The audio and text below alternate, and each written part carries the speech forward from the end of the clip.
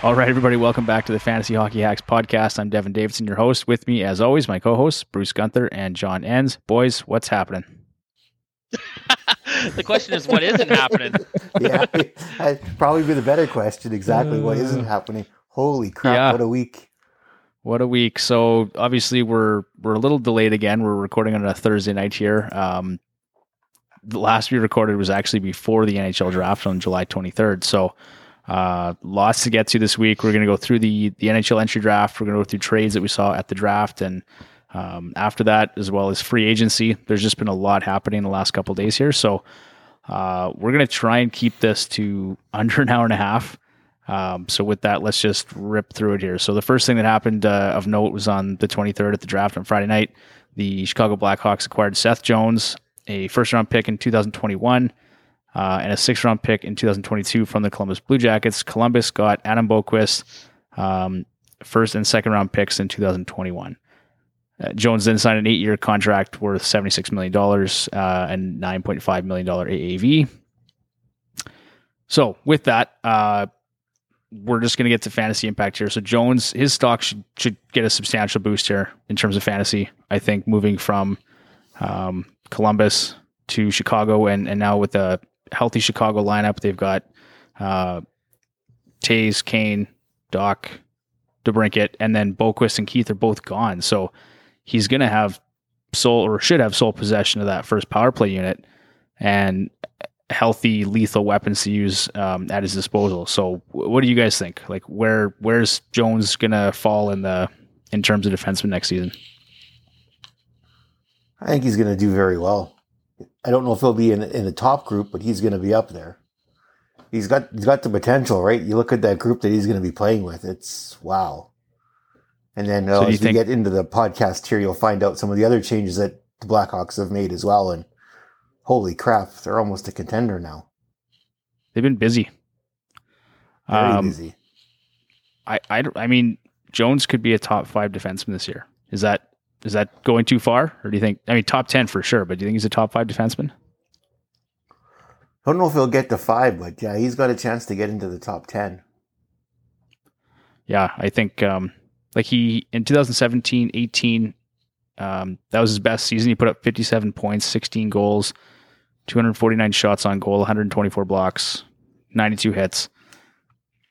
So, I mean, I think he averaged 242 on the power play. I think he was still splitting time with Werenski. So I would think, given this situation, he's going to see more power play time. And he should have a more productive season than 2017, 2018. But time will tell. So that one we were waiting for a long time. Obviously, Caleb Jones got traded. We kind of assumed that's why that was going down. So those two, it looks like Caleb Jones is going to play on the third pairing left side, and Seth Jones will be on the first pairing right side. So looks a lot different in Chicago for sure.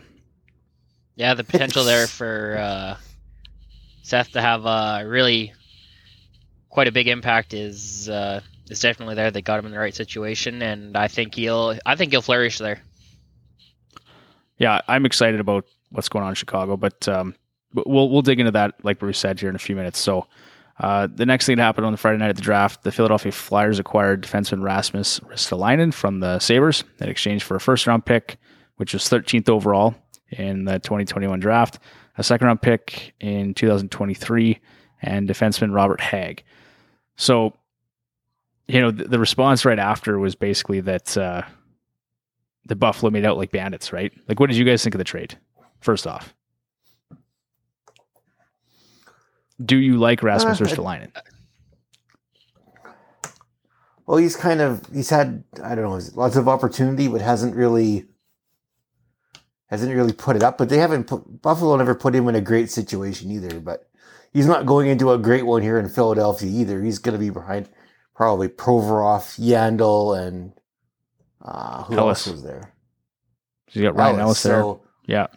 So he's probably, in terms of fantasy value, he's probably going to have none this year behind those guys, unless they get hurt. Yeah, he's a guy that he's going to go later in drafts, right, John? Like, I think he'll go later. I wouldn't be surprised to see him on the waiver wire. Yeah, she's just a little too crowded in there for Philly for him to really have any value. You got solid guys like Provorov, Ellis, who are definitely going to be worth a lot more than Ristolainen back there. Typically, he's a guy that's going to provide some category coverage with assists and hits, PIMs, shots on goal, block shots. He's usually good for 10 goals and 30 assists in a season, but he's been in decline the past 2 seasons. Like with Dahlin there, his power play time has dwindled. His shot rates have been down since 2017. And I don't think anything's going to change in Philly, like you said, unless barring injuries. So Risto's stock will go down this year as far as we're concerned, and looks like Buffalo made out quite well in that trade as well. So the next big trade we saw there was St. Louis. They acquired forward Pavel Buchnevich from the New York Rangers in exchange for forward Sammy Blais and a second-round pick in the 2022 NHL draft. I've got Buchnevich's stock going up. What do you guys think? I think he's going to be very similar to Saad, right? So he had a really good season last season here for the Rangers. And they've got some young guys coming up, so they wanted to move him out, and it'll be tied too. If Tarasenko leaves, he'll go even. It'll go up if Tarasenko is at St. Louis next year. He could just be right on par where he is now. Yeah, like last season, he put up 48 points, 20 goals in 54 games played, which was good enough for a 71-point pace. There's an article I read recently, and it was comparing him and Brock Besser, and actually their points per 60 were fairly similar. I think Besser was on a 72-point pace that last season, so he's a guy that's kind of been undervalued and underutilized in New York, and I think they were concerned about his arbitration rights. Was part of the reason why they wanted to move him out, but he's going to have a good opportunity here in St. Louis. I think he's going to have some exposure to guys like Ryan O'Reilly, Braden Shen, David Perron, and Tarasenko if he stays. But like you said, if he gets moved out, it sounds like that's kind of an inevitability. He's going to get more opportunity there. So really interested to see what he does there, but I think his stock's going up next season. I agree too. He's going to have some good playing time there in that top 6, I think. Like you said, with the Shens and the Perrons and the Rileys. So, yeah, I'd see his stock going up. Definitely. Next, we had Vancouver acquiring defenseman Oliver Ekman-Larsson and forward Connor Garland from the Arizona Coyotes in exchange for forwards Louis Eriksson, Jay Beagle, and Antoine Roussel. So they just dumped a bunch of players there, basically. But they also got a first-round pick, number 9 overall in the draft, and a second-round pick in 2022, and a 7th-round pick in 2023. So in terms of fantasy impact here, I've got Connor Garland's stock going up. Going from Arizona to Vancouver, he's going to have a chance to play in the top 6. Last season, he had 39 points, 12 goals, and 48 games played for the Yotes. Good enough for a 65-point pace. He should have no problem, in my opinion, producing similar or better numbers with exposure to guys like Horvat or Pettersson as his centers. His ceiling is ultimately going to be determined by placement, deployment. Is he going to get a chance on that top power play unit? Like, do you guys think they'll put him on the top power play unit in Vancouver? Maybe not initially, but I think he'll have an opportunity to work himself onto it. Yeah. Yeah, like there's a lot of talented forwards in Vancouver. Yeah. But like you said, too, Garland definitely will do better in Vancouver than he did in Arizona, sorry. Hard not to, right? Pretty much. Not a whole lot of supporting cast there in Arizona. No. And just the structure they play. They're kind of a boring team. So, yep. Oliver Ekman-Larsson, Quinn Hughes is the guy in Vancouver, just as Jacob Chychrun was in Arizona last season. So I think OEL's stock is going down this year. You guys have shared no love for that guy in the past 2 or 3, 4 podcasts we've talked about when he was going to get moved. So I don't expect to see a big fantasy boost for him, at least not in terms of power play points, because like I said, Hughes is the guy there. He might be a guy to keep an eye on though, because if Hughes does go down with injury, he's going to be next up, right? He'll be the guy. Yeah. I think he's in a better situation though in Vancouver than he was in Arizona. He's got some guys here that can actually play. So do you think then like, is his stock going up next year or is it going down? Because I think he's going to get kind of relegated to second line duty again. So maybe it's similar. Maybe it doesn't go down that much, but Yeah. I don't know. What, you're saying you think it go up though? Well, the second power play unit in Vancouver looks better than the first power play unit in Arizona, so it's right. So yeah, fair enough. It's going to be interesting to see what happens. The potential is there, right? Vancouver's got the players where even if they put Hughes and Larson on the first power play, right, just as two defensemen, like you just never know, right? There's a lot of talent there between. Like you said, Pedersen, Besser, Horvat, you got JT Miller in there. Like, you put those two guys on the point and start letting them fly. Well, yeah, you could start racking up the assists pretty fast with the odd goal. And yeah, that's a good point. The potential's there. It's just a matter where they put them. Are they going to put them? Are they going to put them on the first with Hughes, or are they going to put them on the second one? It's just a matter where they put them. Yeah, time will tell. A change of scenery could be good for him too, right? And they are playing in that Pacific Division, which we've talked about for next season is probably not going to be a real dominant division, to say the least. So, John, anything to add to that on OEL? No, I just see him as a guy on the decline, and I don't really see a whole lot changing there. Yeah, like you said, he's playing second fiddle again. Doesn't matter where he's going. So, okay. Yeah, nothing so exciting selling. For me on that one. Okay, yeah, fair I'm enough. Selling. Next up was the Boston Bruins. They re-signed UFA left wing Taylor Hall to a 4-year contract extension with an AAV of $6 million. I was really happy to see this. I like Taylor Hall. The former Hart Trophy winner was excellent in Boston after being acquired at the trade deadline. Put up 14 points, 8 goals, 2 power play points, 48 shots on goal, and 10 hits in 16 games played with the Bruins.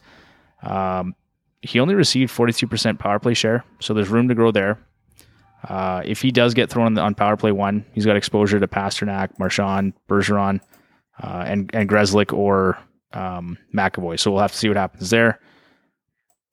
I did a bit of research too, and it looks like if he can get back to his career average of 3.3 shots per game, last year he was down 2.6 shots per game, which is a career low for him. So if you kind of do the math on based on his career averages, like he could. I don't think that a 25 goal, 75 point season is out of range for him. But what are you guys' thoughts? For sure, I think his stock's going up in Boston for next season.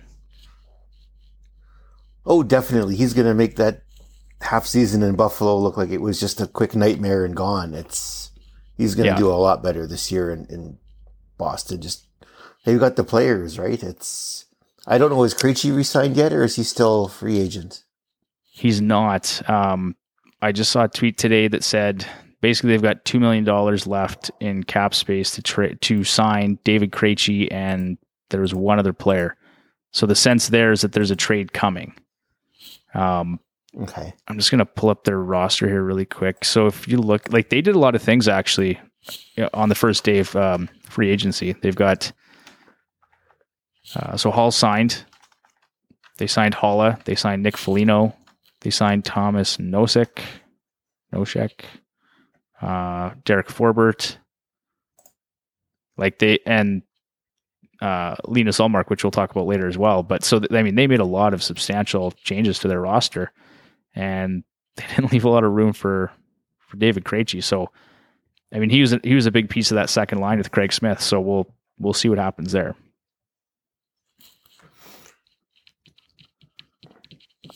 John, stock's going up for Hall next year? Yes, stock is going up for Hall. He's going to get more playing time with all the fantastic players on that Boston team, and I think they'll just learn to mesh even better, and I see good and great things coming out of that. I think he'll start to be another force to be reckoned with, like his time was in Jersey. So are you taking the over or under on 75 points for Hall next season? Over. Bruce? I think I'm going under on that one. You got burned last year and you just had it. Do you remember, Bruce, where you took him in ESPN last year? I'm not trying to be funny. I actually like. It was really high. Really high. I want to say it was this third round. It was in the first 5. Yeah, it was in the first 5 rounds for sure. I mean, you'd be okay making that stretch this coming season, but last year was tough for him. So, but I wouldn't hesitate to go and grab him in the top 5 or 6 rounds this year. I did in both of them last year. Yeah. Okay. Well, if you find that out, let us know. Otherwise, we'll continue on here. News came out that Carey Price had knee surgery, so he's actually expected to be ready for the season opener on October 13th. So a bit of good news there for the Habs. Definitely not as serious as some made it sound to be. I think that was a bit of a show for Seattle. Yep.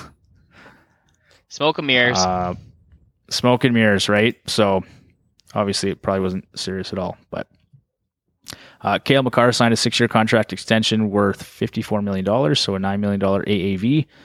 The 22-year-old had 44 points, 8 goals, and 44 games played last season, which works out to an 82-point pace. So he was incredible last year. Bruce, you reached for him fairly early last year, and that worked out just fine for you.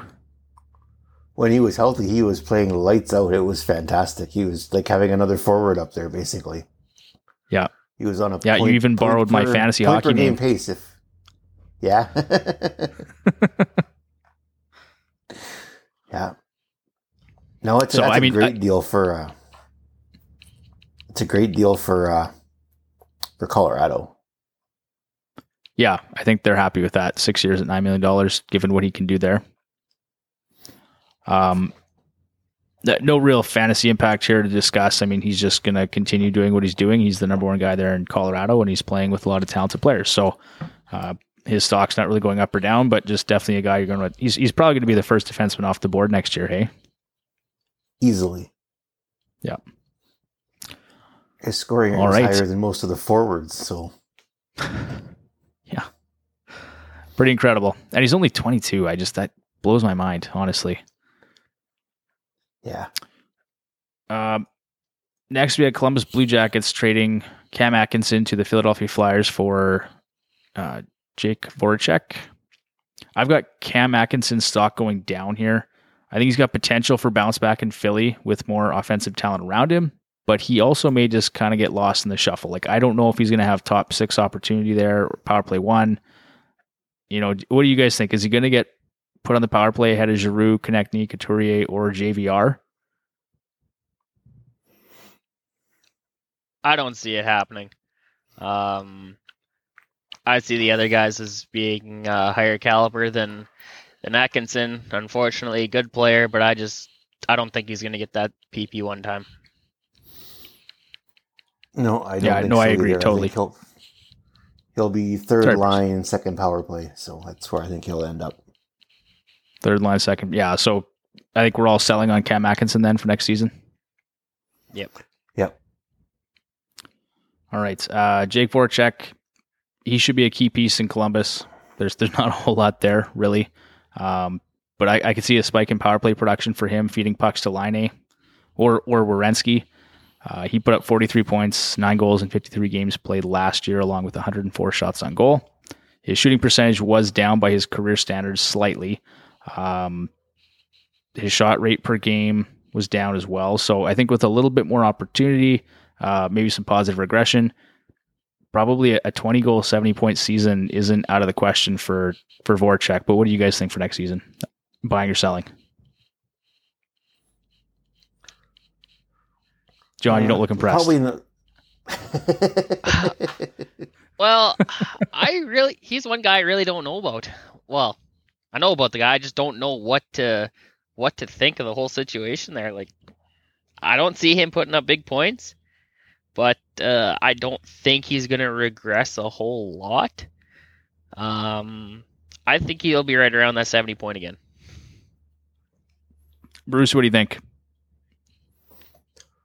I don't know if he's going to quite get to the 70-point total, but he's definitely going to have some talent there finally to play with, right? So he's got Laine, Werenski, I'm guessing he's going to have some exposure to Max Domi when Domi's shoulder is finally healed enough to get out there. So I don't know if he'll hit 70, but he'll definitely score some points. They're going to need him to. All right. Yeah, I mean, he was on a 67-point pace over 82 games last year. So that was in Philly, right? So now going to Columbus, hard to say. I don't think it's unreasonable, but there's a lot of question marks there next season. So I would proceed with caution on Voracek, but I think the potential's there.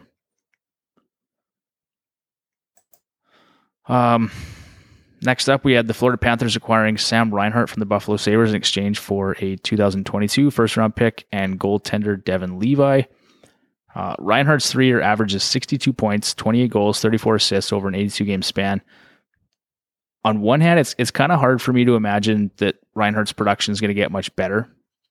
Over the past 3 seasons, his time on ice has been 1940 per game, 303 on the power play.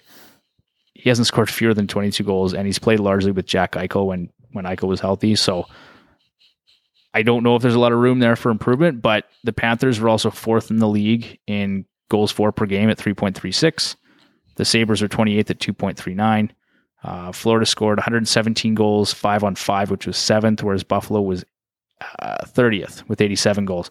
So, I mean, that's a lot of even strength goals, right? I think with that difference in mind, it's not... You know what I mean? Like, I do think Reinhart's stock's going to go up here. The only question is ice time and deployment. It's a pretty crowded top 6 there in Florida, but what do you guys think? He's going to have all kinds of opportunities. So, yeah, it's going to come down to where he's going to get used. That's where it's going to come down to. Is you going to see power play one time or not? That's because 5-on-5. That's that top 6 is scary, based on the way they played last year. Yeah. Oh yeah, and they just got better. Exactly. John, what do you think? Yeah, I'm in agreement too. It just depends on where he's put there in the lineup and if he's getting that PP one time. I hope he does get some time on there.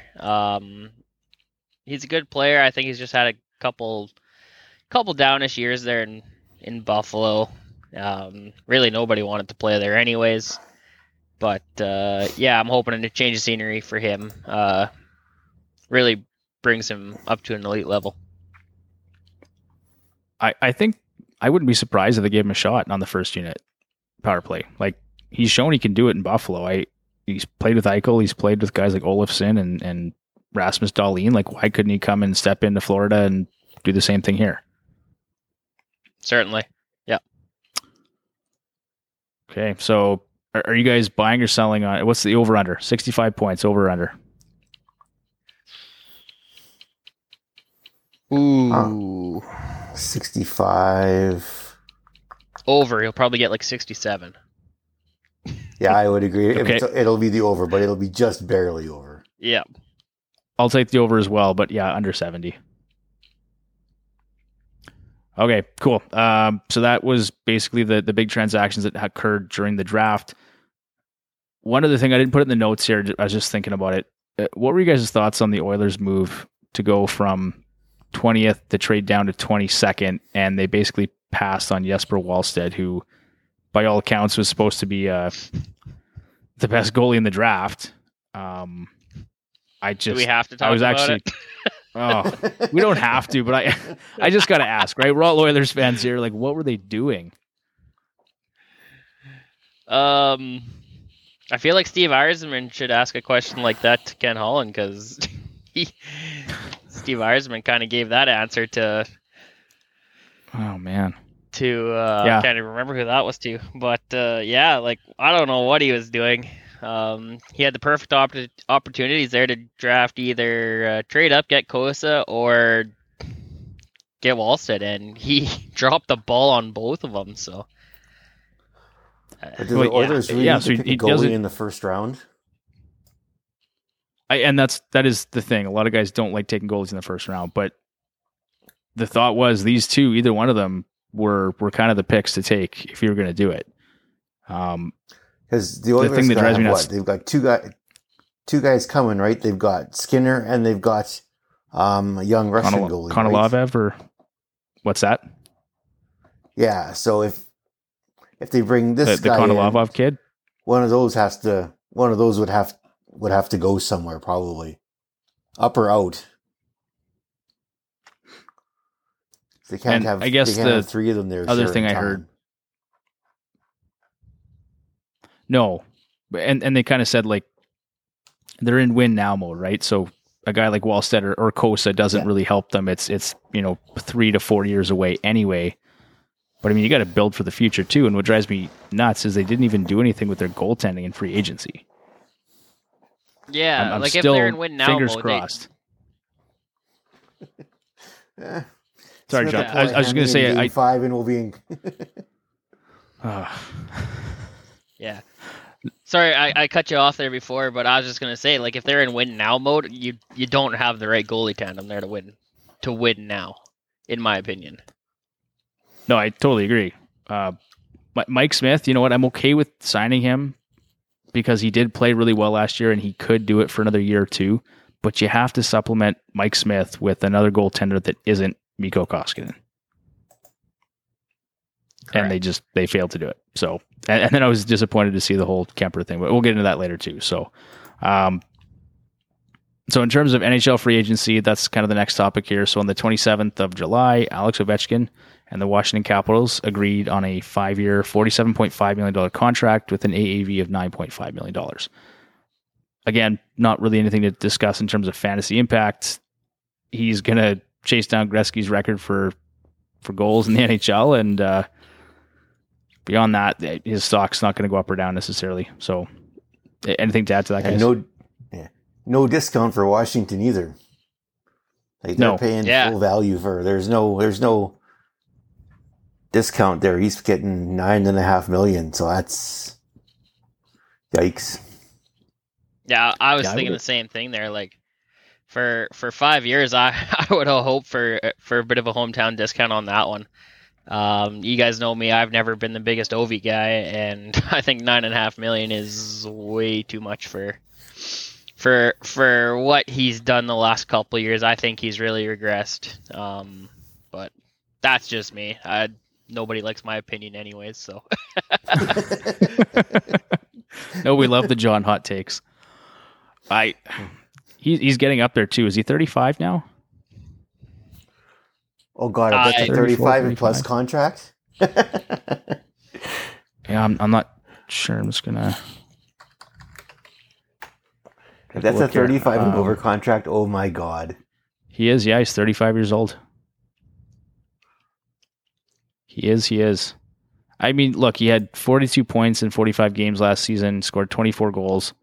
He was on a 77-point pace as a 35-year-old. So, yeah, you're right, John. His numbers, he's gone from 89 to 67 to 42, and kind of points per game. He's gone from 1.10 to 0.99 to 0.93. So, I mean, maybe a bit of regression there, but the way he plays, he can pretty much sit in his spot on the power play and score 20 goals in his sleep a season. So,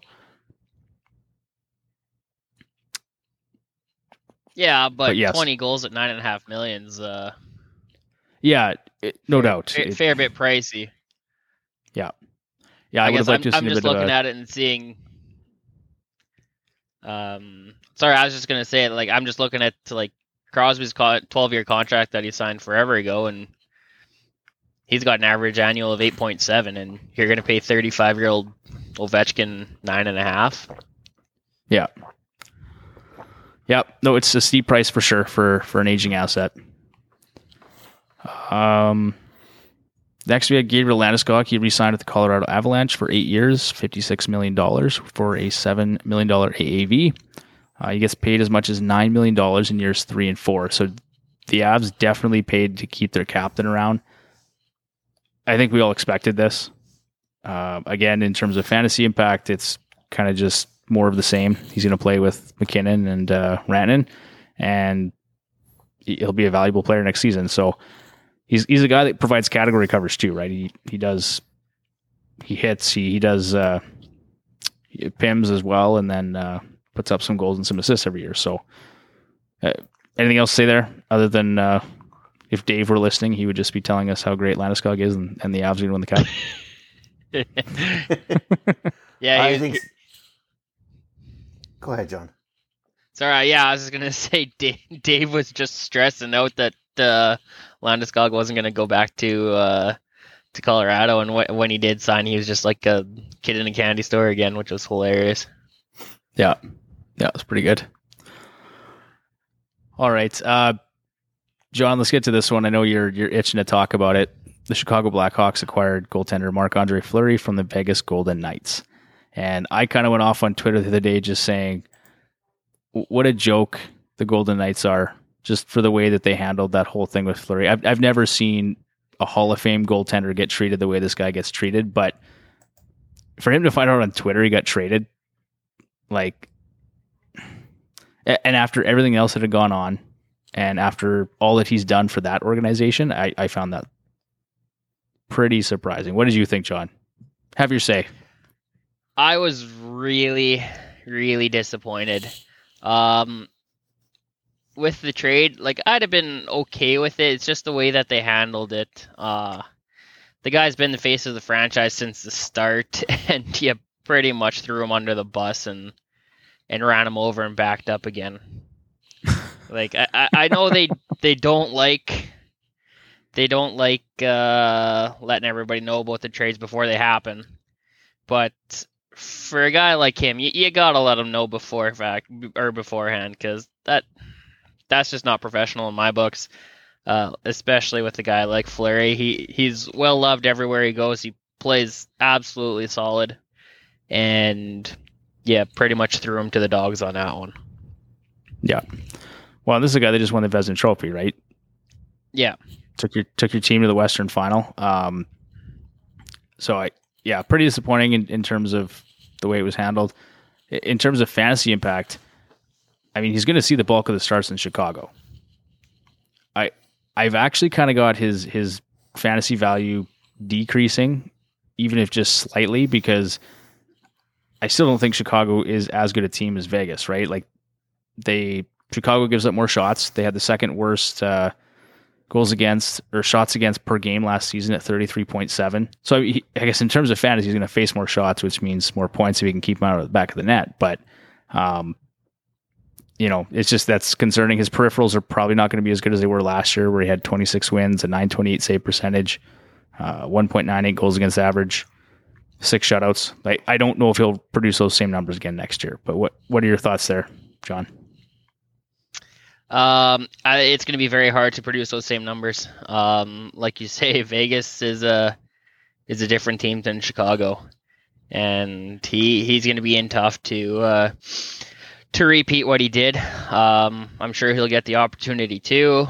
It's just the question is if he wants to, because I know he's been saying it's kind of up in the air on if he wants to play in Chicago, and right now it doesn't look like he has a choice. He's gonna go over his future with his family and see what goes on there, because what was it, 2 weeks ago when he said he wanted to retire in Vegas, didn't want to play anywhere else. Mm-hmm. So, I would be surprised if he decided to retire. Yeah, I think he wants to play a few more seasons, and I'd be surprised if he did retire. In Chicago, I'm hoping he does well. Okay. Bruce, what are your thoughts on the trade and the fantasy impact for next season? On the trade itself, I was quite stunned. To basically trade a Vezina goalie for a sack of pucks is a pretty terrible way to go, but I think. Mm-hmm. Just the whole way Vegas handled that, I just not impressed whatsoever. And going to be curious to see how other players now look at Vegas going forward, right? So obviously Vegas has made it abundantly clear that they could really care less about the players. This is a business to win. If you can come in and help us win, great. If you can't, well, goodbye. Thanks for, not even thanks. It's just goodbye.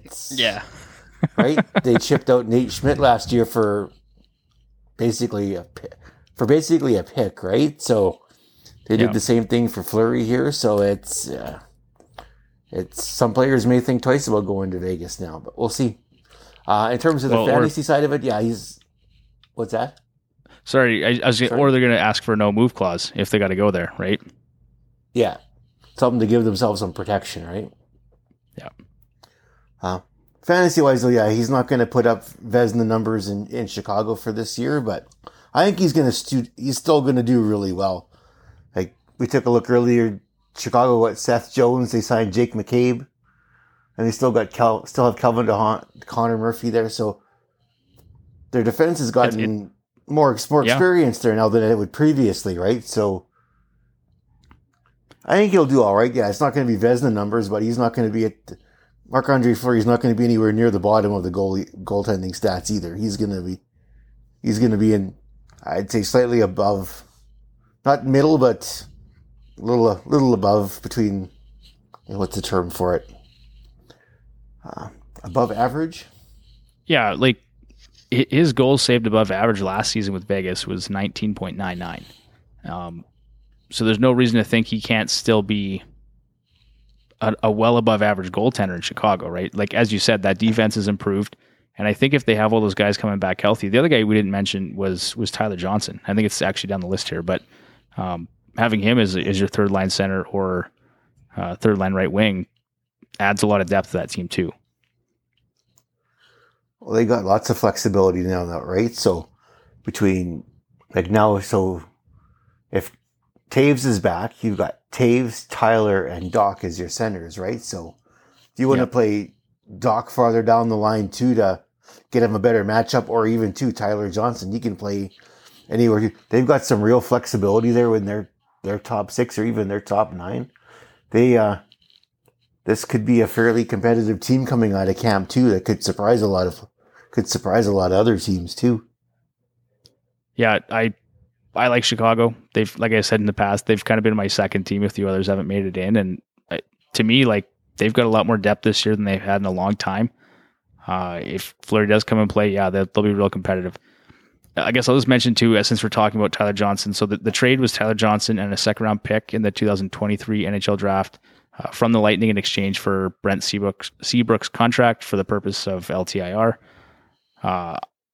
I kind of liked it for both sides. Tampa takes on the Seabrook contract for LTIR, and they get rid of Tyler Johnson, which they've been talking about for a long time.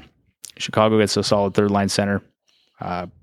It works. I mean, everyone's been talking about how Julien Brisebois basically fleeced the Chicago Blackhawks, but I think for Chicago, this works out well too.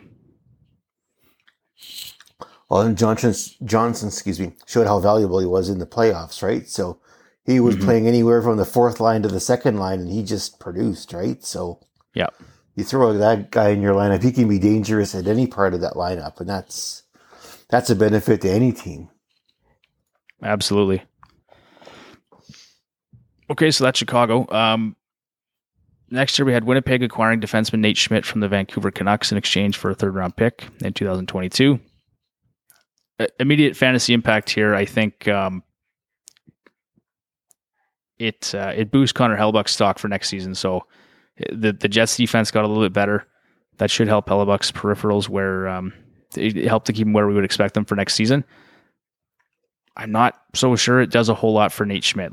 One thing I'll say here is the blue line in Winnipeg is a little bit thinner. So there could be some opportunity for him to step up and maybe be more of a contributor offensively, especially if there's some injuries.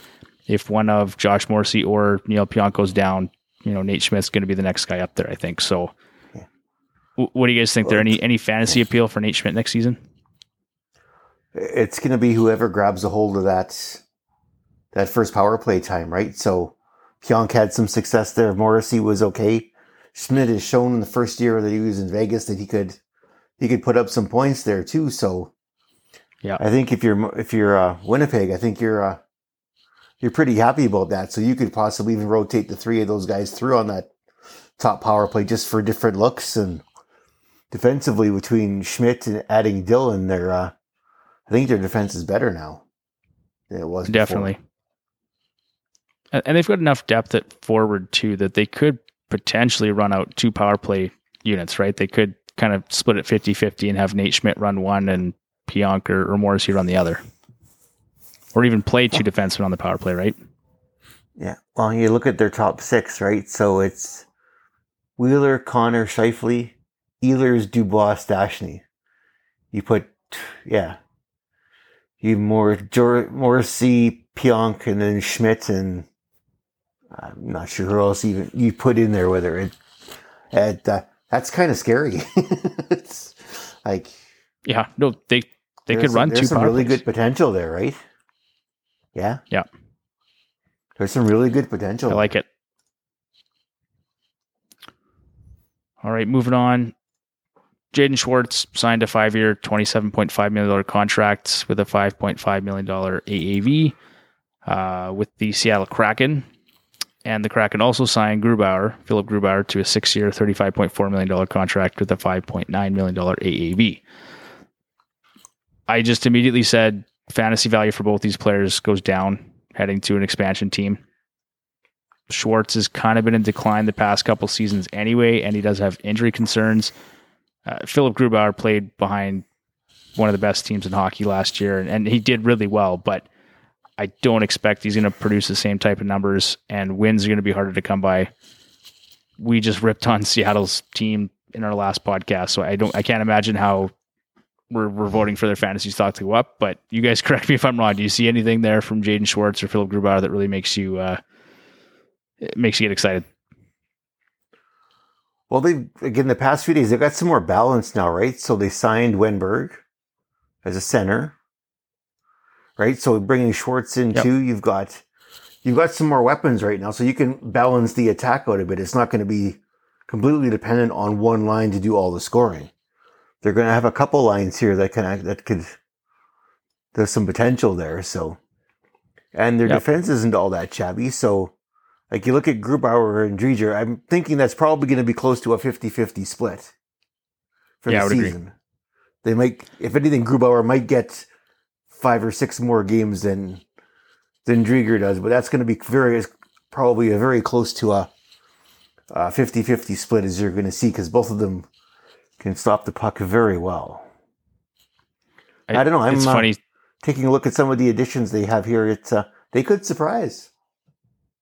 They could, Bruce, for sure. I'm not real high on them, but I totally can see where you're coming from. I think this does hurt Drieger's fantasy value. He's got to be upset by this, right? He thought he was going to a team to be the guy, and now he's playing behind another goaltender with a big contract. Like, they signed him for 6 years, so I mean, it's going to be a tandem, or it might be just a case like where we see a lot. Whoever the hot goaltender is going to get more starts, and that's just going to be so. Basically, if you're going to get one of these guys, you're going to have to draft the other. It was very much like Vegas last season, or what we thought was going to happen in for the Islanders with Varlamov and Sorokin. Okay. Next is Peter Mrazek signing a 3-year deal for $11.4 million, a $3.8 million AAV. So he heads to the Maple Leafs. Is this better or worse for the Maple Leafs? I would argue that Mrazek's fantasy stock takes a bit of a hit here. Carolina lost Dougie Hamilton, but the top 6D now includes Slavin, Pesci, Shea, Bear, D'Angelo, and Ian Cole. So in 2020-21, the Canes had the fewest 5-on-5 or 5v5 goals against in the league at 81. For comparison, the Leafs were 8th at 96. So it's not a huge difference, but I would say that Mrazek's definitely going to a team that in terms of possession numbers is a bit weaker and defensively is a bit weaker. So I would say his fantasy stock is going to maybe take a bit of a dip. Especially in terms of peripherals. He might be just fine in terms of wins. It might be consistent, but I would say it's down a bit. What do you guys think? It's going to depend on how well Jack Campbell plays. Again, that's actually good point. Well, so it's a tandem, basically, right? Yeah. So this is what AAV said was 3.8. So he's not making mega bucks. So it'll all depend if Campbell starts playing better than him, then they'll have no trouble sitting Mrazek in favor of Campbell, right? So it's all going to see who can take that number 1 spot right out of training camp. Because right now, I think Campbell's thinking it's probably his. And he's going to come into camp thinking that he's going to earn that coming out of the. Yeah. So it'll be interesting to see what happens there. But yeah, I would say it's definitely down over his time at Carolina. John, what do you think? Certainly. I agree. I think his stock's going down, and I think that creases Campbell's to lose. Just from what I've seen, they're really high on Campbell, and Mrazek, I feel, is going into a tough situation there in Toronto. He's not going to get the playing time that he wants, I don't think, and it'll be a tandem, but they'll take whoever's hot and just sit the other one. They don't care as long as they're winning, and I just think that Campbell's going to be the starter. So I think Mrazek's in for a tough ride there. Okay, good stuff. This one's a bit controversial, but the Carolina Hurricanes signed right defenseman Tony DeAngelo to a 1-year, $1 million contract. Do you guys like it? Love it or hate it? Well, it's basically a put up or shut up contract, right? So if he causes trouble at $1 million, they'll just bury him. So sure, he's got to prove himself. He's going to be a good player on and off the ice. And if he can't do it, you'll never hear from him for the rest of the season. Yeah. Yeah, John, what do you think? Do you like DeAngelo there for? I think it's a good value bet for a single season. Oh, certainly, yeah. I think it's a good sign. Like Bruce said, if he causes trouble, it'll be the end of him. And but I think he's going to be really working on his on ice and off ice abilities there. And to him, this is a big deal. If he screws this up, he's in tough then for the rest of his career, I think. But if he can pull it together, he is due for a pay raise, that's for sure. Okay, yeah, so I think we're all kind of in agreement here. So his stock, I mean, obviously couldn't have been much lower, being that he didn't play most of last season. So I think he's kind of on the upswing here. Is he a bet you guys are going to make on draft day? Are you going to pick up DeAngelo hoping it's a value pick somewhere, in the mid to late rounds of the draft? Be later rounds before I'd consider him. Okay. I might reach mid-tier. Only reason is because it is just a 1-year $1 million contract. I think he's going to have a chip on his shoulder. He's going to have something to prove, and I think he's going to want to show that he can be trusted. And I got no problem with that. I think that that offers good fantasy value. Okay, good stuff. So the Hurricanes, they followed that signing up by locking up Antti Ranta to a 2-year, $4 million contract to the $2 million AAV, as well as Freddie Anderson to a 2-year, $9 million contract for $4.5 million. So it's interesting to see kind of Carolina and Toronto swap goalies. I've got Freddie Anderson's value going up. Obviously, he was in a bit of a timeshare there last season with Jack Campbell. He had injuries. Probably a fresh start is good for him. And I have to say, I think he's probably just going to be the starter here versus a tandem. Antti Ranta has injury concerns as well, but I still think, obviously, his stock's going to go up too, moving out of Arizona. So even as a spot starter, Antti Ranta has more value now, I would say. John, what do you think? I agree. That's going to be Freddie Anderson's crease, and I think Antti Ranta's just there for the ride to fill in whenever he needs to. He's going to be a solid backup. It's pretty much what I'm getting out of it.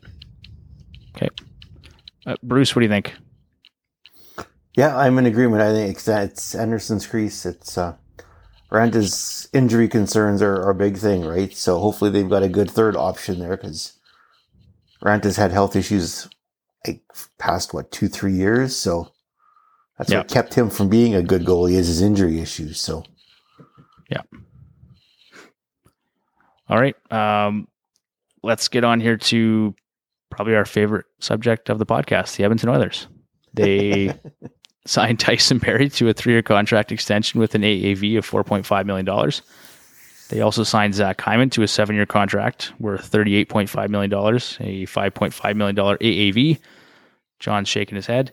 They then traded Ethan Bear for Warren Fogle and signed Cody Ceci to a 4-year contract with a $3.25 million AAV.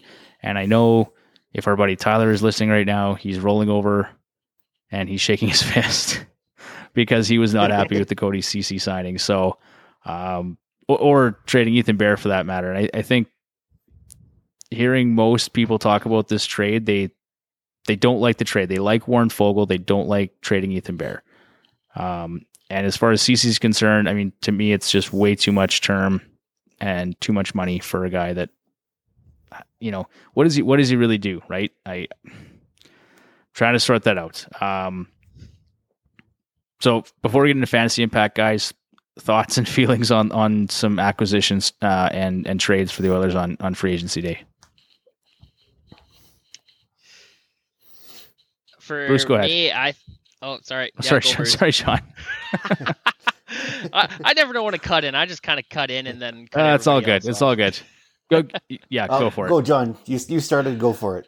Okay. I was just gonna say I feel like the Tyson Barrie signing was just them making a signing because they missed out on really everybody else that they wanted. Same with Adam Larson, Zach Hyman.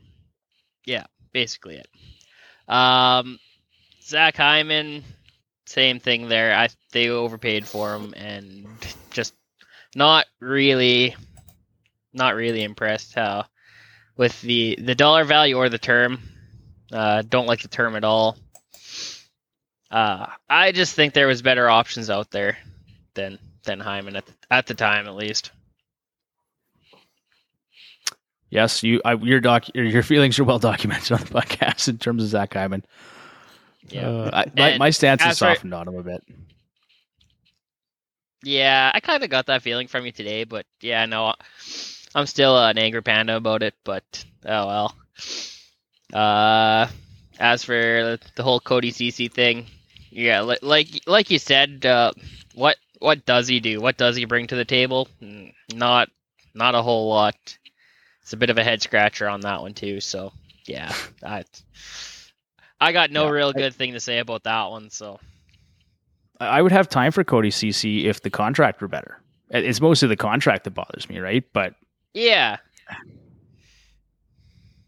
I don't know. Bruce, what do you think? Oh, I'm nervous. It's it all makes me nervous. So, I don't think the Oilers' defense got better. I would have liked to have seen Bear stay and basically grow as an Oiler, as opposed to shipping him out. But I do like what Fogle brings. So I guess you look at it a bit of a trade-off. Like the Oilers have a number of defensemen coming up here through the minors. So yes, my biggest fear was they were going to trade Bouchard as opposed to Bear. So keeping Bouchard is good, but you got Tyson Barrie now. So Bouchard was, from what I understood, where Barrie was supposed to go. So now that Barrie's there, what does that mean for Bouchard? So that's why I kind of thought, well, Bouchard would probably be the next one out because you'd keep Bear, but you don't really have a spot for Bouchard now. So you would move him for somebody else. So, but I know they talked highly of Ceci in Pittsburgh last year. So they talked very highly of him his play with Pittsburgh. So I guess it's a wait and see on that because he was kind of a disaster in Toronto, from what I understand. Yeah. So, and Barrie was there at the same time. He was kind of a disaster there too. So hopefully they're not a disaster for the Oilers. So, but Hyman, I'm still on the fence. I'm hoping that he's not going to be Lucic 2.0 as everyone's calling it. So, he's definitely I think anybody's a better skater than Lucic. Better hands. So you never know. You could be Lucic 2.0 or you could be Ryan Smith 2.0. As much as John would hates that reference. Useless. But really, Ryan Smith didn't have, on paper wasn't a whole lot, but him and Hyman are very similar in skill set. They had great hands. They're willing to stand in front of the net and that if he can do that for the next 4 or 5 years out of this contract, well then probably can deal with the last couple of years based on that. But I was just going to say proof will be in the pudding. So yeah. Who's this Okay. Ryan Smith you talk of with great hands? That guy could tip any puck anywhere. So in terms of fantasy impact here, like Barry, as we know, led all defensemen in the NHL last year with 48 points and 8 goals. He was on a 70-point pace. He doesn't get a lot of love around the league because of his defensive play, but he's going to line up with Connor McDavid again and Darnell Nurse at even strength. So, I mean, in terms of fantasy, for sure he's going to have some more production there. He had 23 power play points this past season. I'd expect more of the same. Some GMs are going to reach for him, right? I think we saw our buddy Tyler, Commissioner Tyler, he reached for Barry last Tyler season. will and, reach for him, yes. So. and Tyler, if you're listening, I know you're going to reach for him again, so we'll keep an eye on that. But, I mean, he's one of those guys that's going to be tough to get good value based on his ADP. And, of course, our ESPN league we play in is 80% Oilers fans, so that makes things tough too. But I would just say for next season, yeah, he's going to be a tough one to get value out of in terms of draft day. Zach Hyman, The one, you know what? Sorry, Bruce, what's that? okay. The one I'm looking most forward to see out of all these guys is Fogle. See, Yeah. have him in the bottom 6 and put up some points in the bottom 6, which the Oilers desperately needed. So, yeah. And if he can do that, then I'm fine with Bear going the other way. So, Well, but the so Warren Oilers desperately Fogle, need some scoring in the bottom 6. So. They did. They needed to change in the bottom 6. He's a guy that's highly regarded around the league. Like a lot of teams are chasing Warren Fogle. He's got some size. I think he's 6'2", and they said he can put up 15 goals in Carolina playing on the 3rd and 4th line. So, given some more opportunity, like he's a guy with injuries could maybe move up and down your lineup, and maybe 20 goals isn't out of reach for that guy. Be curious to see what he does there. Nice. Like with Derek Ryan as his center, or maybe Kyle Turris ends up playing some 3rd line center, or maybe at times RNH plays some 3rd line center. It just gives us a lot more depth for that team, right? So Definitely. I like Warren Fogle. I'm excited about him. He's got some potential there too. In terms of Zach Hyman, though, like his shot rate per game and overall production has been improving since 2017, 2018. So last season he scored 33 points, 15 goals in 43 games played. That was a 65-point pace. But he only averaged a minute and 31 on the power play. So, and he started 65% of his shifts in the defensive zone. So it'll be interesting to see how Tippett decides to use him, right? Is he going to get first power play unit time? Is he going to be in front of the net on the first line power play? Like, I sure hope so. Those are all questions, right? I thought back to Pat Maroon, right? Pat Maroon scored 27 goals on McDavid's wing. So, yeah. For me, I'm going to just, my bold prediction for him is 30 goals and 30 assists next season. Are you guys over, under? What do you think? 30 goals and 60 points. I think he goes over. Okay. I'm going under. Okay. He'll have more points than RNH does. Yes, agreed. I don't need that kind of Yep. negativity in my life. Sorry, going, John. I'm going with the Ryan Smith version 2 as opposed to Lucic version 2. So I think, and look, he's trains in the off season with McDavid. So it's like Fogle, McDavid, and Hyman all train with the same group over the summer. So these guys know each other already. So I'm a little sketchy on the defense. On the forward side, I think it's an improvement. It's a definite improvement. It looks really good. This is probably the deepest the forward group has looked in a long time. Yes. All right, Bruce, that's exactly the kind of positivity I need in my life. I like that optimism. You guys are the worst. Well, the way I look at it, they're going to have to score lots of goals because they're probably going to give up lots of goals too. So, yeah, they're going to have to outscore their problems. All right, let's move on here. So Darcy Kemper was traded to the Colorado Avalanche for Connor Timmins, a 2022 first-round pick and a conditional third-round pick from the 2024 draft. A nice pickup for the Avalanche here after losing Grubauer. What do you guys think? if he can stay healthy. I hope they get him a really good backup. Kemper is great when he's healthy, but when he's not healthy, there's got to be a good option number 2 there, because the past few years he's not been healthy. Yeah, that's a fair point. It was a steep price for Kemper, like, because there was no extension announced here, right? So right now we're working under the assumption that it's 1 year. Well, I think once Grubauer signed in Seattle, Sakic got desperate, and this is what desperation looks like for Colorado, because he's severely overpaid on Kemper. Severely overpaid. Definitely. John, any thoughts on the Kemper trade? I like it for Colorado. Overpaid, yes. But like you say, when Kemper's healthy, he's fantastic. But also, like you say, he's got those injury concerns, and they seem to pop up every single year. And I'm just hoping that he can manage to keep away from the injury bug and put in a solid season, because I think if he does, it'll be well worth the trade. Well, again, they're in win now mode. This is a team that they're going for the Stanley Cup next year, so I think they're okay making that trade, even if they lose him at the end of the season next year. So I've got his fantasy value going up.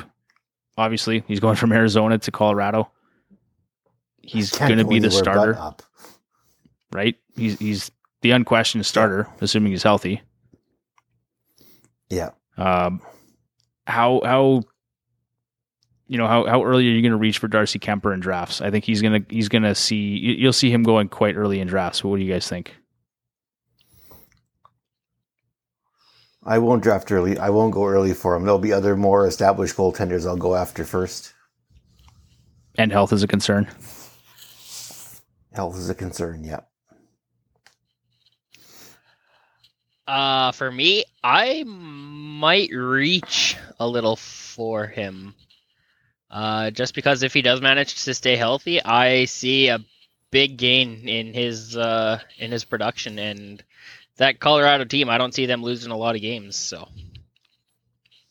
for me, I think I'm buying on Kemper. I think I agree with you, John, but I don't know. Like, he might go in rounds 4 through 6. He might go quite early, right? And if you don't grab him in rounds 4 through 6, I don't know. Could be a steal, but again, health is a concern for me too. So proceed with caution on Kemper, but that could be that's a boomer bust pick, I think. Oh, 100%.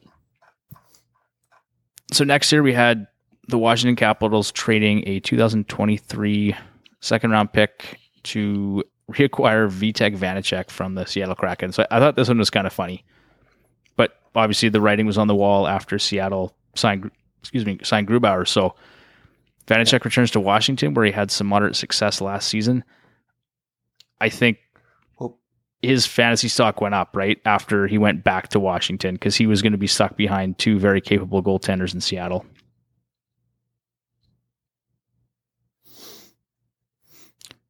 He's going back. He's looking at a timeshare probably between the two of them.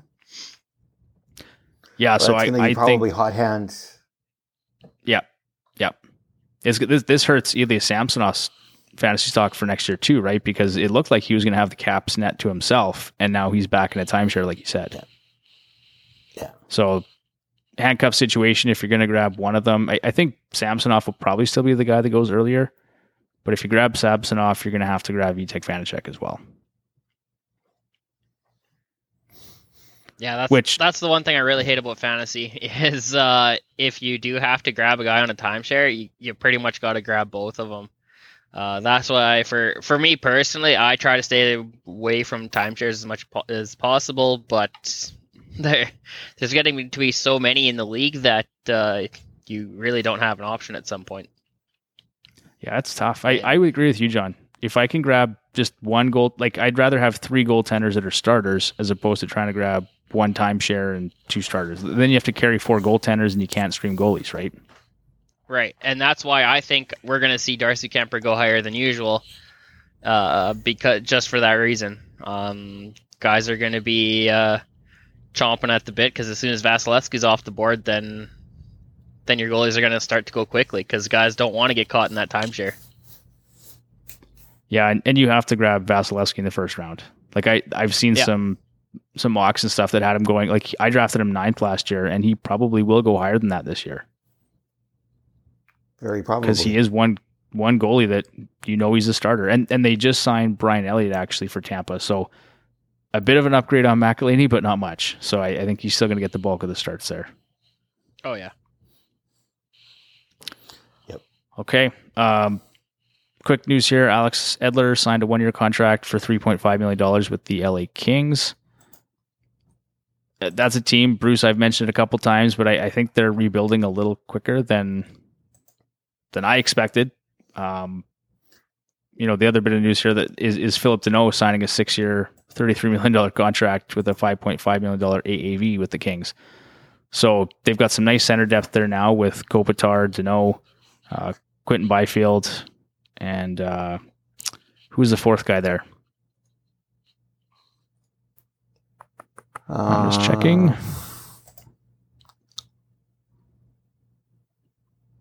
Well, right now, I don't know who this guy is, but they had another young guy coming up here too. So anyway, they seem to be making some nice moves here. What did you guys think of the trade or the signing anyway? Like I didn't expect Deneau to go to the Kings, but thoughts? No, I sure didn't either. But you look at the top 12, even with Byfield as the third line center, Deneau and Kopitar are both of basically almost Selke quality defensive centers, right? So hopefully Deneau can find his offensive touch in LA. But that's a great signing for LA. That some serious stability in their center position. Yeah, I really like it. Hopefully Deneau can find his scoring touch again. Yeah, like in 2018, 2019, he put up 53 points and 12 goals. And that's the best he's ever done. He's a very effective two-way center. He can kill penalties. He's great on faceoffs. So if your league counts faceoff wins, blocks, or hits, even assists, he's a great pickup. Like his 3-year average on faceoffs is 54.5%. So it gives him the opportunity to shelter Byfield too, right? So he doesn't have to get thrown into first or second line duty right away. They can bring him up on the wing if they want him to play in the top 6, or if they want to keep him back as a third line center. He's not going to get run over by all the other team's top defenders. Yep. John, anything to add to that? No, not really. Just like you guys said, solid pickup for LA, and also like Bruce was saying, you got two Selke capable players in Kopitar and Deneau, and yeah, I think you guys hit the nail on the head there. Deneau's just got to get his offensive strides going, and that's just a solid pickup. So, for fantasy purposes next year, are either of you guys going to look at Philip Deneau? Like, is he a kind of a gamble pick late in the draft, or do you think he's just waiver fodder that you'll maybe pick up here and there? Maybe later rounds. It's you take a gamble on him. He possibly in the later rounds. He could end up on being waiver wire at the beginning of the season to see how his first few weeks goes, and then if he starts putting up the points, then you'll see him go pretty fast after that. I think he'll be a later round. Don't want to see the fact that he can put some points on the board first, but you never know. There could be fans out there that'll reach for him too earlier. Yep. All right. Yeah, I agree. I'm not reaching for him at all either. If he's on the board at the end of the draft, I wouldn't be surprised. But yeah, if he just start putting up points at the start of the year, then he'll be picked off that waiver wire pretty quick. But yeah, I can't see myself taking him, but stranger things have happened, I guess. Another defensive player here. So Alec Martinez signed a 3-year contract for $15.75 million. It's a $5.25 million AAV. So he's going to stay with the Golden Knights. I believe he led the playoffs in block shots, the regular season as well in terms of block shots. So not a huge offensive player, but a bit of category coverage as well. Just wanted to mention him. It's awfully expensive for category coverage. Mm-hmm. Yeah, that's pretty rich, given what he brings. But obviously, the Golden Knights like him, and I mean, shutdown defensemen like Alec Martinez are valuable, right? In real hockey, in terms of fantasy, not so much. But the Dallas Stars signed UFA defenseman Ryan Suter to a 4-year, $14.6 million contract. That's a $3.65 million AAV. And UFA goaltender Braden Holtby was also signed to a 1-year, $2 million contract. Both players were bought out of their existing contracts prior to free agency. I've got Holtby's value in terms of fantasy going down. Suter's, I don't know if it'll change much. He might end up lining up with Miro Heiskanen. If that's the case, I mean, you might see a boost in his production, but he's going to be kind of the shutdown guy on that pair anyway. So, thoughts or opinions, guys? One thing I'll say quick is I'm really surprised Holtby signed in Dallas, given that they've got 3 other goaltenders there that are capable of playing. But what do you guys think? I don't think Holtby finishes the season in Dallas. I think what'll happen is they've got him, because it sounded like Bishop is going to start the season on LTIR. So, and I think he's the stopgap while Bishop is on LTIR. So when Bishop comes back, or at the trade deadline, that's a very friendly contract. He'll go to a contender that needs, or a team that needs a solid or a veteran backup at the playoff time. But I don't think he'll finish the season in Dallas. So do you think Ottinger's going to end up starting in the minors? Is that kind of what you're thinking? I think that's where Ottinger is going to end up, because you've got right now you got Khudobin and Holtby. So unless one of them falters, or one of them gets hurt, Ottinger's just gonna be there in waiting, and Holtby's just insurance in case something happens to Bishop again. Okay. John, I think Bruce hit the nail on the guys? head on that one. Yeah. Yep. Yeah, Bruce hit the nail on the head on that one. I don't think Holtby is going to be there by the end of the year either. There's too many tenders in there to have a big carousel like that. Like he says, if something happens to Bishop again, then Holtby might be sticking around. But other than that, I think it'll just be a tandem between Khudobin and Holtby. Ottinger will be in the minors, and hopefully shipped off to a contender by trade deadline. So there's some talk of Bishop. Sorry, Bruce, go ahead.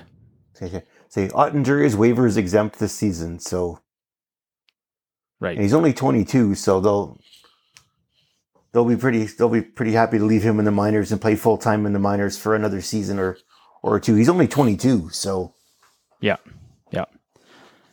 Kind of my thought process on this is, if I'm Dallas, why wouldn't I trade Bishop? He's had injury concerns, right? He's going to start the season on LTIR, but he still has name value in the league. So if I'm them, I'm going to try and move him out. He's 34 years old. Khudobin's been excellent for them. I'm going to start with Holtby and Khudobin, and I'm going to continue with that tandem, and I might just let Khudobin go at the end of next season, keep Holtby, and bring up Ottinger. Because Holtby's only 31 still. I mean, again, this is performance dependent. Does he actually play well next year? But I could see a situation like that, because you don't want to spend $5 million just on Bishop. They could do a Holtby-Khudobin tandem for $5 million anyway. So, I don't know. Could you guys see something like that happening? You're saying they're going to maybe flip Holtby, but I could see them flipping Bishop.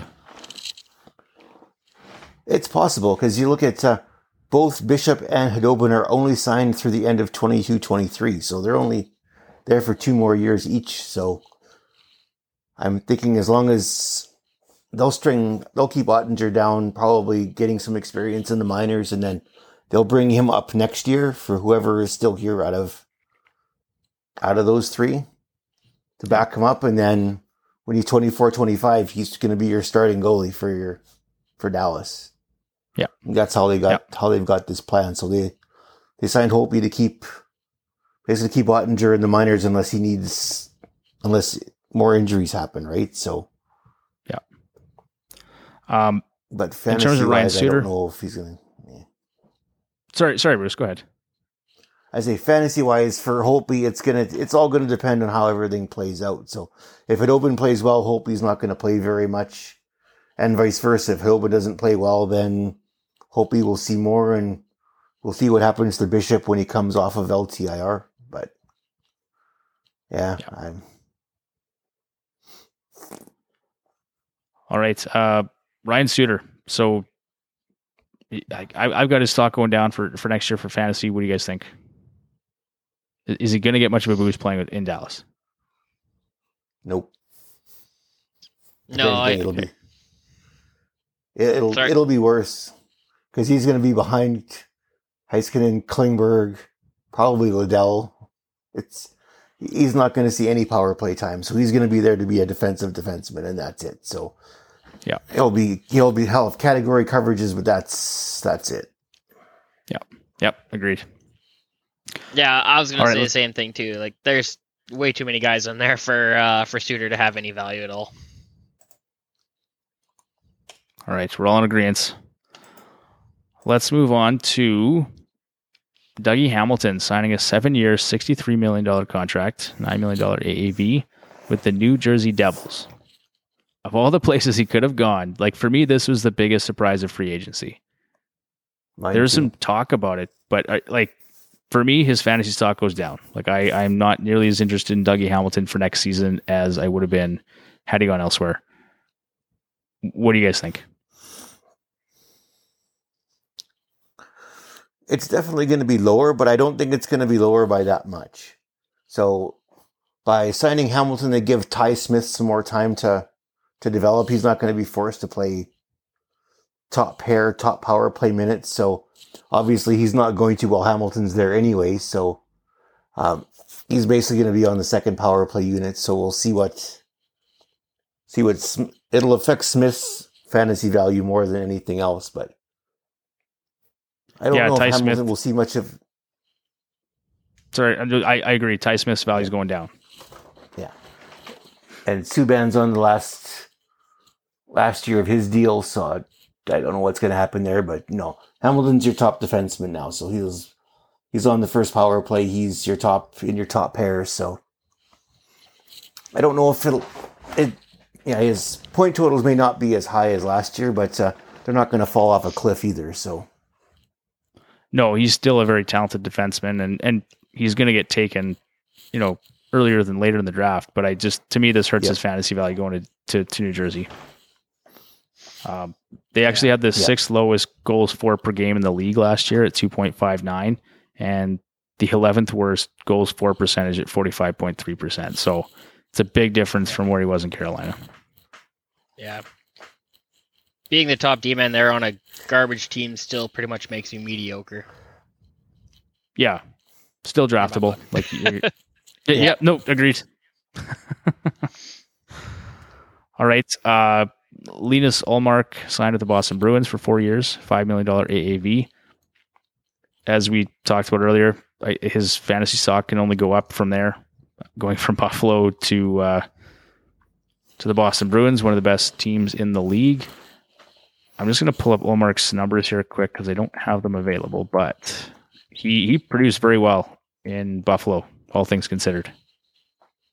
He did well considering the team in front of him was terrible. Yeah, he had the happiest goalie in the NHL right now. I'm sure he couldn't have signed that contract fast enough. Exactly. He's got a huge upgrade in front of him. And for 5 years, 4 years, sorry, kind of tells you what they're probably going to happen with Tuukka Rask. I don't think if Ullmark plays well, Rask isn't coming back. Rask is retiring. No, it's going to be Ullmark and going home. Yep. Yeah, it's going to be Ullmark and Swayman, right? Yep. Just listen to these. Listen to these numbers here, Bruce.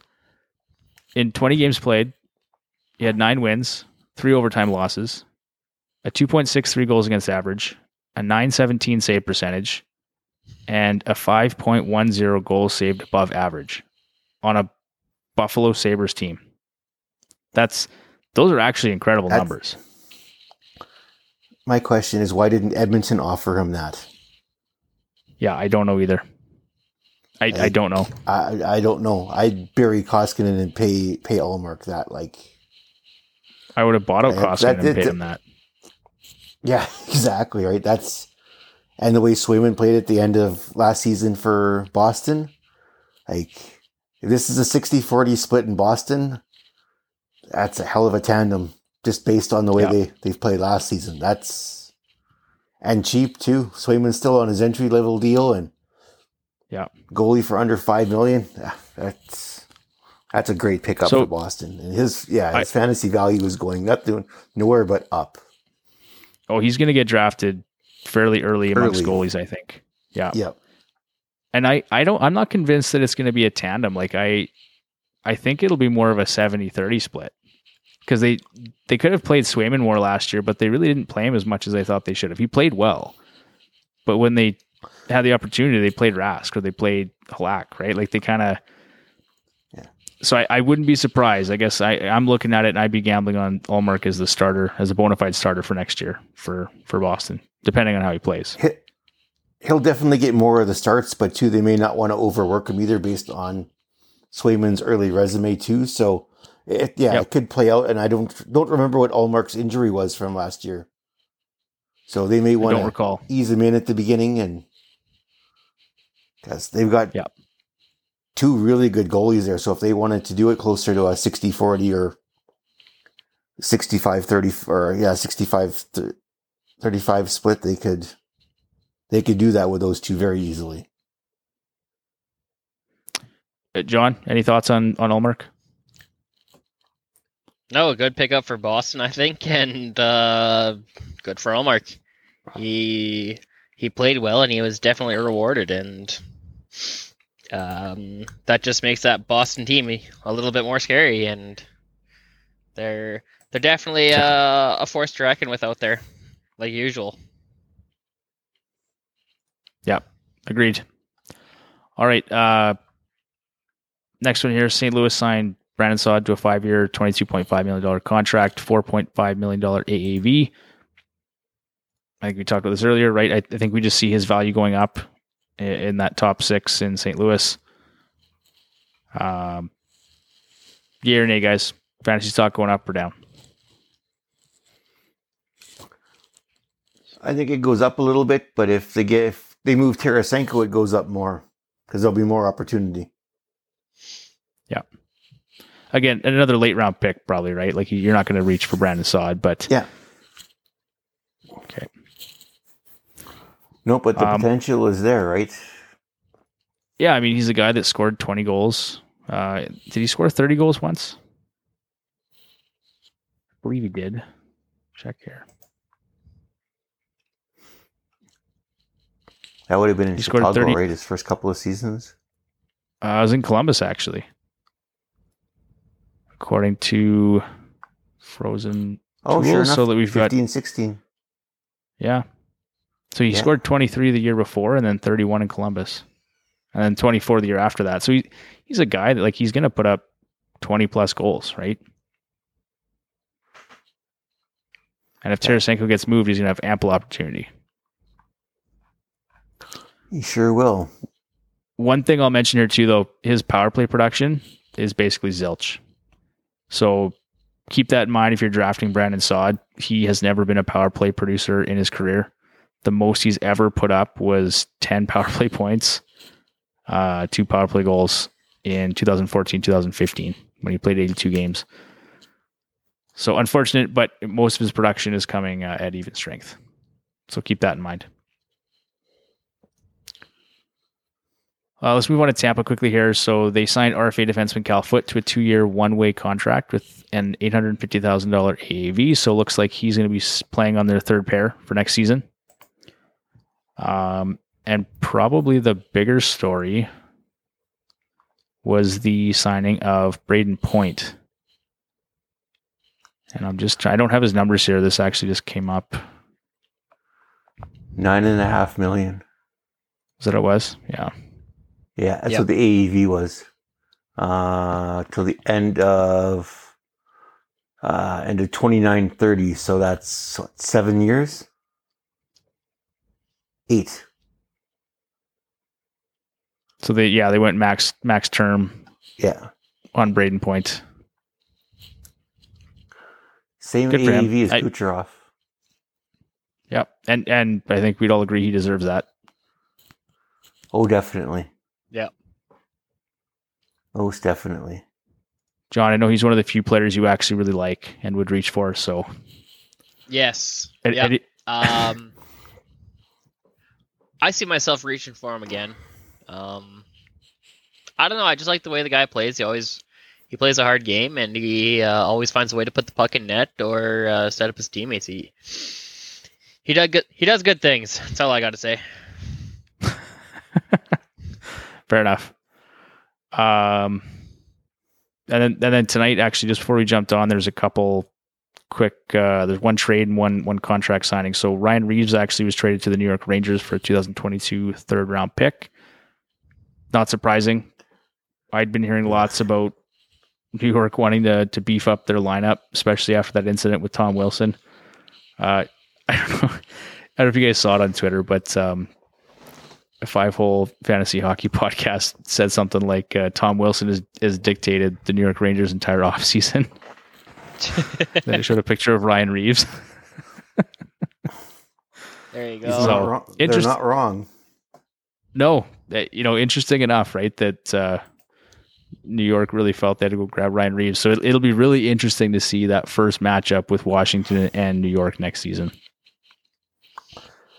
I'm curious. I'm really curious to see how the Rangers are going to do next year. Unless some of these young wingers take a step forward, I think they're going to take a step backwards. I'm just going to pull up their lineup here. Like Lafreniere is going to have to step up. Capo Caco is going to have to step up. Yeah. Because they traded Bushkevich away, right? They brought in Barclay Goodrow for the bottom 6. I don't know. I'm with you, Bruce. I think trading away Buchnevich and the return they got, they took a step back here in the offseason, truthfully, I think. And you look at, so they brought Ryan Reeves to stop Tom Wilson. So great. They play Tom Wilson, what? 6 times a season, 7 times a season now. And Reeves isn't going to be playing mega minutes. He's going to be playing sheltered fourth line minutes because he's an energy guy, but that's literally it. In the playoffs here at the end against Colorado, he was eating hot dogs in the press box, not playing. So for a third round pick, I don't know. I guess we'll see. Just the Buchnevich thing, that really hindered their forward depth. Yeah. And because Lafreniere or Kako are going to have to take a big step this year to fill those shoes in. Because they've got nobody else in the lineup that can do that. Yeah. No.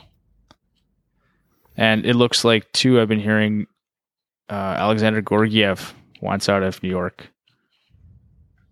So their goaltending depth is going to take a hit here, too. Yep. But that does mean increased fantasy value for Shesterkin, who was very good last year. Pull up his numbers. Oh. Maybe Kenny Holland should give Chris Drury a call. The last time they got a goalie from New York, that worked out fairly well for the Oilers, I would say.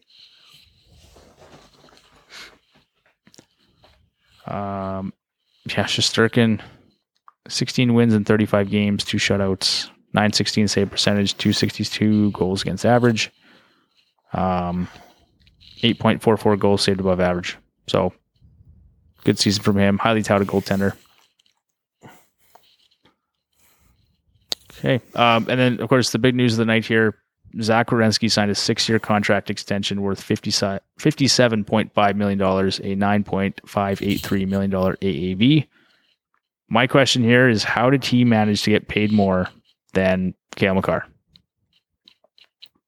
Yarmo didn't want to lose him. He already lost Seth Jones. He doesn't want to lose Werenski too, so back up the truck. I guess. I like Werenski. Well, it's going to be him and Jake Bean on the back end, right? So Werenski's going to be the first guy and Bean's going to be the second guy, right? They're both offensive defensemen, so one will be running power play 1 and power play 2, or they both could be on power play 1.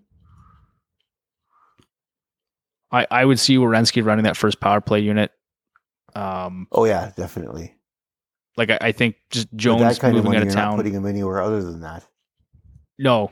This is a clear indication he's your number one guy. He's going to get all the power play minutes. So definitely take a look at grabbing him a little bit earlier in drafts. I would say, especially now that Laine did accept his qualifying offer of $7.5 million. They've got Voracek there on that unit. They've got Bjorkstrand and Jack Roslovic and Max Domi. So they've got some guys that can put the puck in the net on the first unit power play. So someone to take a look hopefully at. Nyquist can stay healthy this year too. Yeah, he's another guy. And, the man forgotten is Adam Boqvist here. So I guess Werenski playing with Adam Boqvist as his D partner on the first unit, like that's going to help at even strength too, I think. Mm-hmm. Certainly. Well, too, and you look at their defense, their oldest defenseman is Dean Kukin at 28. And Scott Harrington at 28. And then, I'm going to butcher this, but Gavrikov? Gavrikov? 5. I think I butchered that, but who? Exactly. You tried. Like very young defenseman, and then you've got 3 offensive defensemen there, right? So you got Werenski, Bean, and Boqvist that are all on the offensive side. So it's an interesting mix, right? And they're all really young, so they play it right. They could have a lot of fun with those three defensemen. Yeah, definitely. 3 young defensemen. Well, if they can all stay healthy, I think this could be a competitive roster too. Yeah. There could be some fantasy fun with those 3 guys. Obviously, Werenski's going to be number 1, but Bean and Boqvist could be interesting to see what the 2 of them do in a secondary role. Well, and again, guys to keep an eye on if for some reason Werenski goes down. Yep. Because Boqvist is a guy that's probably going to be on the waiver wire. Jake Bean, probably the same thing. Yeah. So just keep that in mind as you're going through the season.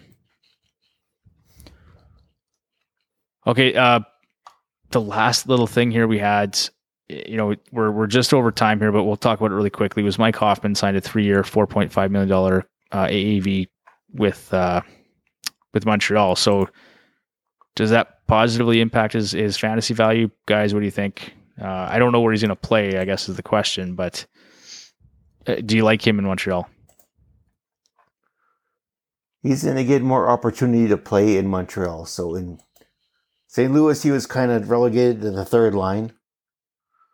Here he's going to play on the 2nd line, probably with, if you look at the way Daily Faceoff has it set, he'll be playing with Kotkaniemi and Gallagher on the 2nd line. That's not bad. No, I like that. But you look at Montreal's forward depth, so there could be some fantasy fun here too. It's first line would be projected to Toffoli, Suzuki, and Caulfield. 2 would be Hoffield, Kotkaniemi, and Gallagher. 3 would be Duran, Jake Evans, and Josh Anderson. There could be a lot of fantasy fun right there. Yeah, there's lots to like about that Montreal lineup. And now they got David Savard on the 2nd pairing too, right? So a little bit deeper on D. Yeah. I'm excited about Jeff Petrie for next year. With Shea Weber being out, Jeff Petrie is going to be he's a bona fide number 1 D, and he's gonna produce next year. And now you put Mike Hoffman on that power play. Yep. Petrie has shown too, every time when Weber went down, Petrie just stepped right in there and filled in fantastically, and the same thing's going to happen now. Yep, totally. John, any other thoughts on Montreal, Hoffman, or otherwise? No. Good for Hoffman. Like you guys said, I think he's gonna get the opportunities there. And I think he'll do well. And also like you said, those top three lines, they're looking like fun. They might be an exciting team to watch this year, which is not usually something you can say with the Canadians these days. So usually it's just been the Carey Price show and that's it. But this might give you something else to watch. Definitely. Okay, guys. With that, that's the show this week. Thanks, guys. As always, it's been a fun doing this. We'll get into some projections for next season, probably in the coming weeks here. For anyone listening, if you have any questions or comments, please feel free to email us at fantasyhockeyhacks@gmail.com. Follow us on Instagram, fantasyhockeyhacks, or on Twitter at FHHacks. And check out the website, fantasyhockeyhacks.com. And with that, we'll catch up with everybody a little later on. All right. Thanks, guys. Hey, thanks. Good night, everybody. Thank you, everyone. Take care out there. All right. Take care.